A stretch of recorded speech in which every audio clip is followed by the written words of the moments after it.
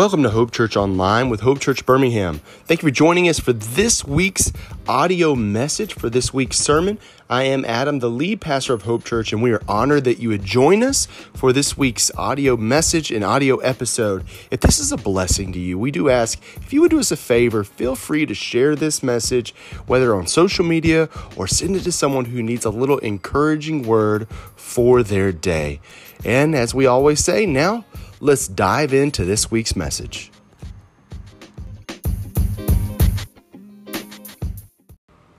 Now, many of you know I work at a library. I like to talk about it a lot. I have many stories that I connect to our messages. One of the things about libraries that seem foreign to people is that if you keep a book for too long, you get a fine. If you lose a book or damage a book, you get a fine. And one day we had a quote-unquote friendly patron who called the library deeply upset that she was going to have to pay a fine. So I tried to step in to resolve the problem. Well, she was not pleased with my problem solving, and she demanded that this is not right. She said, "Who's in charge? I want to speak to the man who is the manager. I've spoken to him before." Well, at that moment, I had to politely explain that since I am the only man that worked at the library at that time, I was the said manager in charge. She then said some choice words and hung up the phone. The title of my message is Who's in Charge? Jonah Part 2. Can you imagine something with me? What if God called you on the phone? Your phone rings, bling, bling, bling, or whatever your iPhone sound is, and said, "I want you to do something great. Not only do I want you to do something great, I want to do something great in you. I want to bring thousands to salvation. Would you drive to Tampa for me and tell them about Jesus?" The phone call ends, and you respond by booking a one-way flight to Los Angeles, California. Wait a second. Did not God just call and ask you to go to Tampa? Yes, that's what I said, but you booked a one-way flight, 2,500 miles, the opposite direction, and go to California. That's what Jonah did. We talked about that last week. To recap it, we learned that Jonah was a prophet called and sent by God to bring repentance to Nineveh. But he did the opposite. He took a boat trip to Tarshish, 2,500 miles away. In a nutshell, Jonah said, "I'm in charge." He gave a big thumbs down to God's plan. The I am in charge mentality, friends, is an affront to God's sovereignty. Jonah is not just about Jonah the prophet. We talked about this last week. It also shows us several characteristics of God. Chapter 1 shows us that God is sovereign. What does that mean? Here, let's dive in a little more to the sovereignty of God. Some of us struggle with understanding what sovereign means. Well, it can be simply defined as lordship, Lord, reigning. You know, the word Lord in the Bible is translated from Yahweh, is used roughly 7,000 times throughout Scripture. So I think it's clear God is sovereign. He is Lord. Imagine the perfect king who has a plan, who cares about his kingdom and is in control. That's what sovereignty is of God. He is in control. He is in authority. He has covenantal presence. What does all this mean? His control is effective. That means nothing can prevent him from accomplishing his purpose. He has authority, which means it's absolute. It doesn't waver. It transcends all loyalties, all governments, all areas of life. And he has a covenantal presence. That means he promises to be in relationship with his creation. You see, God's sovereignty gives him authority to rule and a right to rule everything. Why does he have sovereignty? Because he is the creator. And if we believe that and view that, then we have to also hold in hand that he is sovereign. This is offensive to our culture. Our culture is offended by a sovereign God, partly because we can't wrap our minds around the thought that something can have a better plan than us. We get offended because we want to rule and we want to be in charge, or we're offended because we want to be God of our life. You may have the thought, I'm not God. But I have to ask you, did you seek God's will in looking for your new job? Did you seek God's direction in your family drama? Did you seek God's peace when you received bad news? The idea of sovereign me is an oxymoron. I cannot be sovereign and be successful. Sovereign God is successful. That's a problem today. It was a problem for Jonah and a problem for the early church. Paul addressed it. Paul addressed it in Romans 6:16. Don't you realize that you become the slave of whatever you choose to obey? You can be a slave to sin, which leads to death, or you could choose to obey God, which leads to righteous living. I have to ask you today, who's in charge? Who is sovereign in your life? Ask yourself, who's in charge? Is there something that's not God that's sovereign and lording and leading my life? In Jonah 1, we're going to continue in verse 4.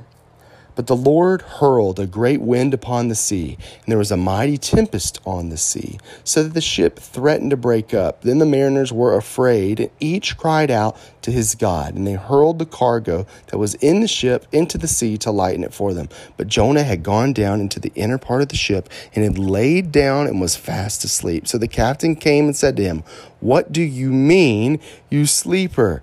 Arise, call out to your God. Perhaps the God will give a thought to us that we may not perish." We see Jonas is in the middle of chaos, and he's asleep. This wouldn't be a minor storm. In this area of the world, they were master sailors. We got to hear that. And to see that the mariners were afraid shows that the severity of this storm was pretty big. But Jonah is asleep in the middle of the storm.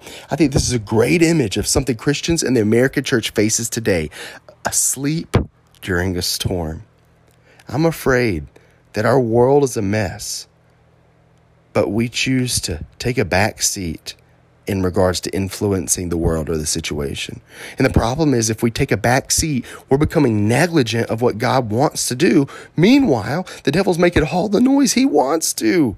Friends, sleeping Christians like to do some things. Sleeping Christians, or a sleeping Jonah, as we just read, likes to hide out away from working in the wild, likes to hide out away from praying for people in need, likes to hide out, staying unaware of problems, likes to sleep. The thing is, sleeping Christians are in danger and they don't even know it.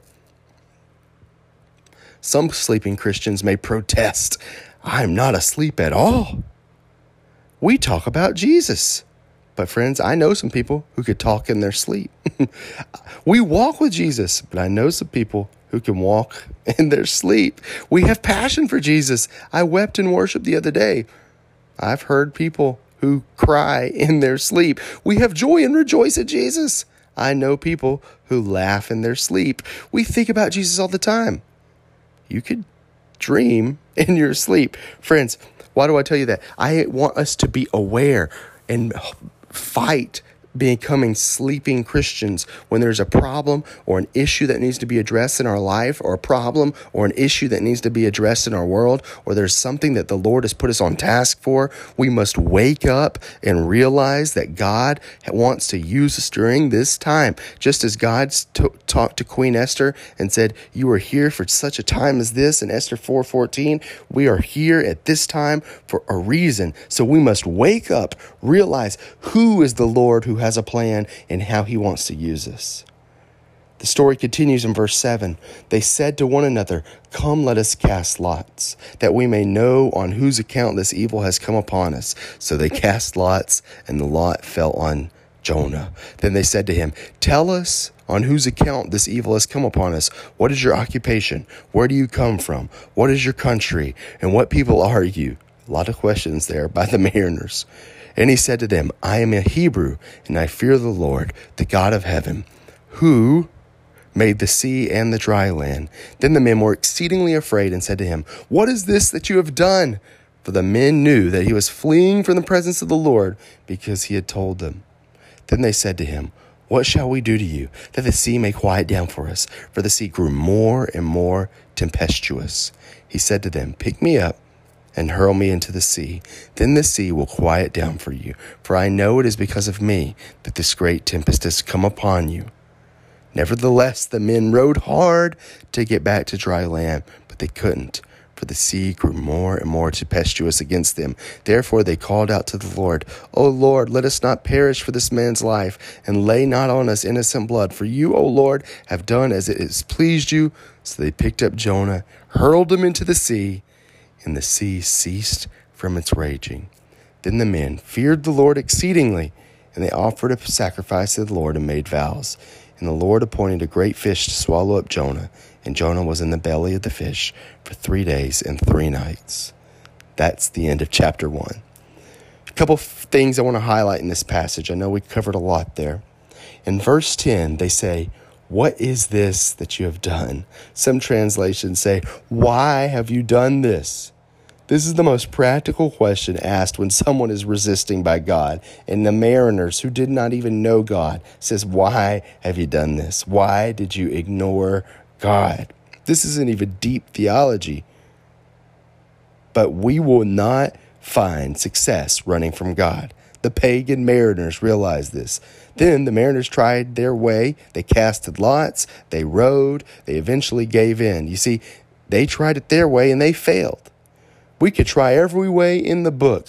New age spirituality, crystals, it'll fail. Atheistic beliefs, it'll fail. Agnostic beliefs where I pick and choose, it'll fail. Universalism, I can do everything and get to heaven, it will fail. But when we give into God's plan, friends, we see that we're going to begin to find success. The storm calms, the storm subsides, and God is glorified. In verse 16, it said, the men feared the Lord exceedingly and offered him a sacrifice of worship. You see, when we give in, God is glorified.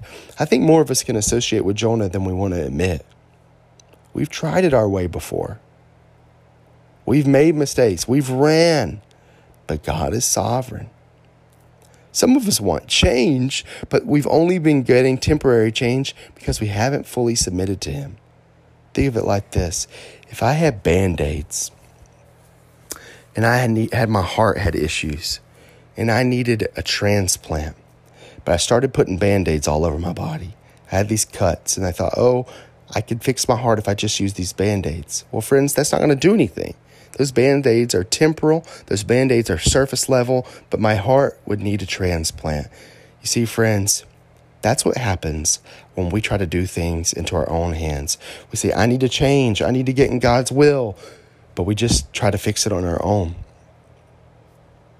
We're just going to end up missing out on the true need. You see, behavioral change without heart change equals temporary change. Heart change plus behavioral change equals permanent change. In Matthew 19:16, we see a man comes to Jesus asking him, what good must he do to have eternal life? He says, what good? You need to obey the commands. The man says, which ones? He said, you must not murder. You must not commit adultery. You must not steal. You must not tell lies. You must respect your father. You must love your neighbors. You love yourself. And the young man says, I have obeyed these commands. What else do I need? Jesus said, if you want to be perfect, then go and sell all that you own. Give the money to the poor, and then come follow me. But when the young man heard what Jesus told him to do, he was sad because he didn't want to do this because he was very rich. So he left. You see, friends, this young man missed Jesus because his reason of because was he was rich and he left. Jonah missed God's plan initially because he was afraid or because he wanted to be in charge. I have to ask you today, are you missing God's plan because of something? Maybe it's because you want to be in charge. Will you miss Jesus because you want to do things your way? Will you miss Jesus because you only want a behavior change? Will we grasp the plans of God because we allow him to change our heart? Will we allow God to move in our life because we submit to him as being sovereign? Will we allow God to change our family's life because we ask him to have his way? Will we allow God to use us and for us to fulfill our calling because we submit ourselves to him, no matter what it looks like, no matter where he calls us to, no matter what he asks us to do? Will we see lives change because we say, God, you are in charge, not me? Friends, I want us to find the hope of Jesus and to allow that hope to run rampant in our life. Not just for us to receive the gift, but for the gift to transform us from the inside out and for lives to be forever changed so that we can make a difference in a world in need. Jonah was a prophet. Jonah was called by God. Jonah had experienced God, but he ran away from him. And in turn, he said, I'm in charge. I'm going to be sovereign. And as a result, he ran into a storm and he was asleep in the middle of chaos. Friends, do not be ignorant or ignoring what God is wanting to do in your life because you're asleep. Let's not be a sleeping church. Let's be a church that is awake, looking for God to move, looking for God to be in charge, looking for God to be sovereign because there are people who are in need. Friends, let's not miss out on what God has for us. Let's turn to him today and get rid of every excuse, get rid of every hindrance, get rid of every obstacle and lay it down before him and say, God, I want to be in your will. Use me. You see, I talked about in Matthew 19 how there was a rich young man who refused to go his way. But at the same time in that passage, we see that he's talking to his followers and his disciples who had laid it all on the line and chose to follow him. Let's be like the followers of Jesus, who in the face of martyrdom, who in the face of being ridiculed, chose Jesus. Let's not go on our own. Let's choose him and see what happens. God, thank you for those who have tuned in to this message. I pray all of us will be challenged with the thought of asking ourselves the question, who am I allowing to be in charge of my life?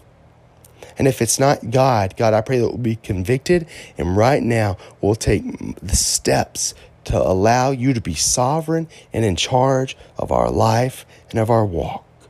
And as we do so, we will not just face behavioral changes or temporary changes, but we'll have a heart change and we'll see permanent change take place so that we could be in your sovereign will.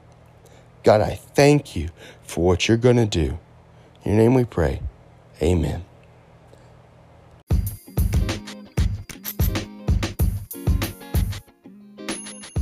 Well, friends, thank you for tuning in. I hope you were encouraged that we have a sovereign God who's asking for a people to submit to him so that he can be in charge and get us right where he wants us to be.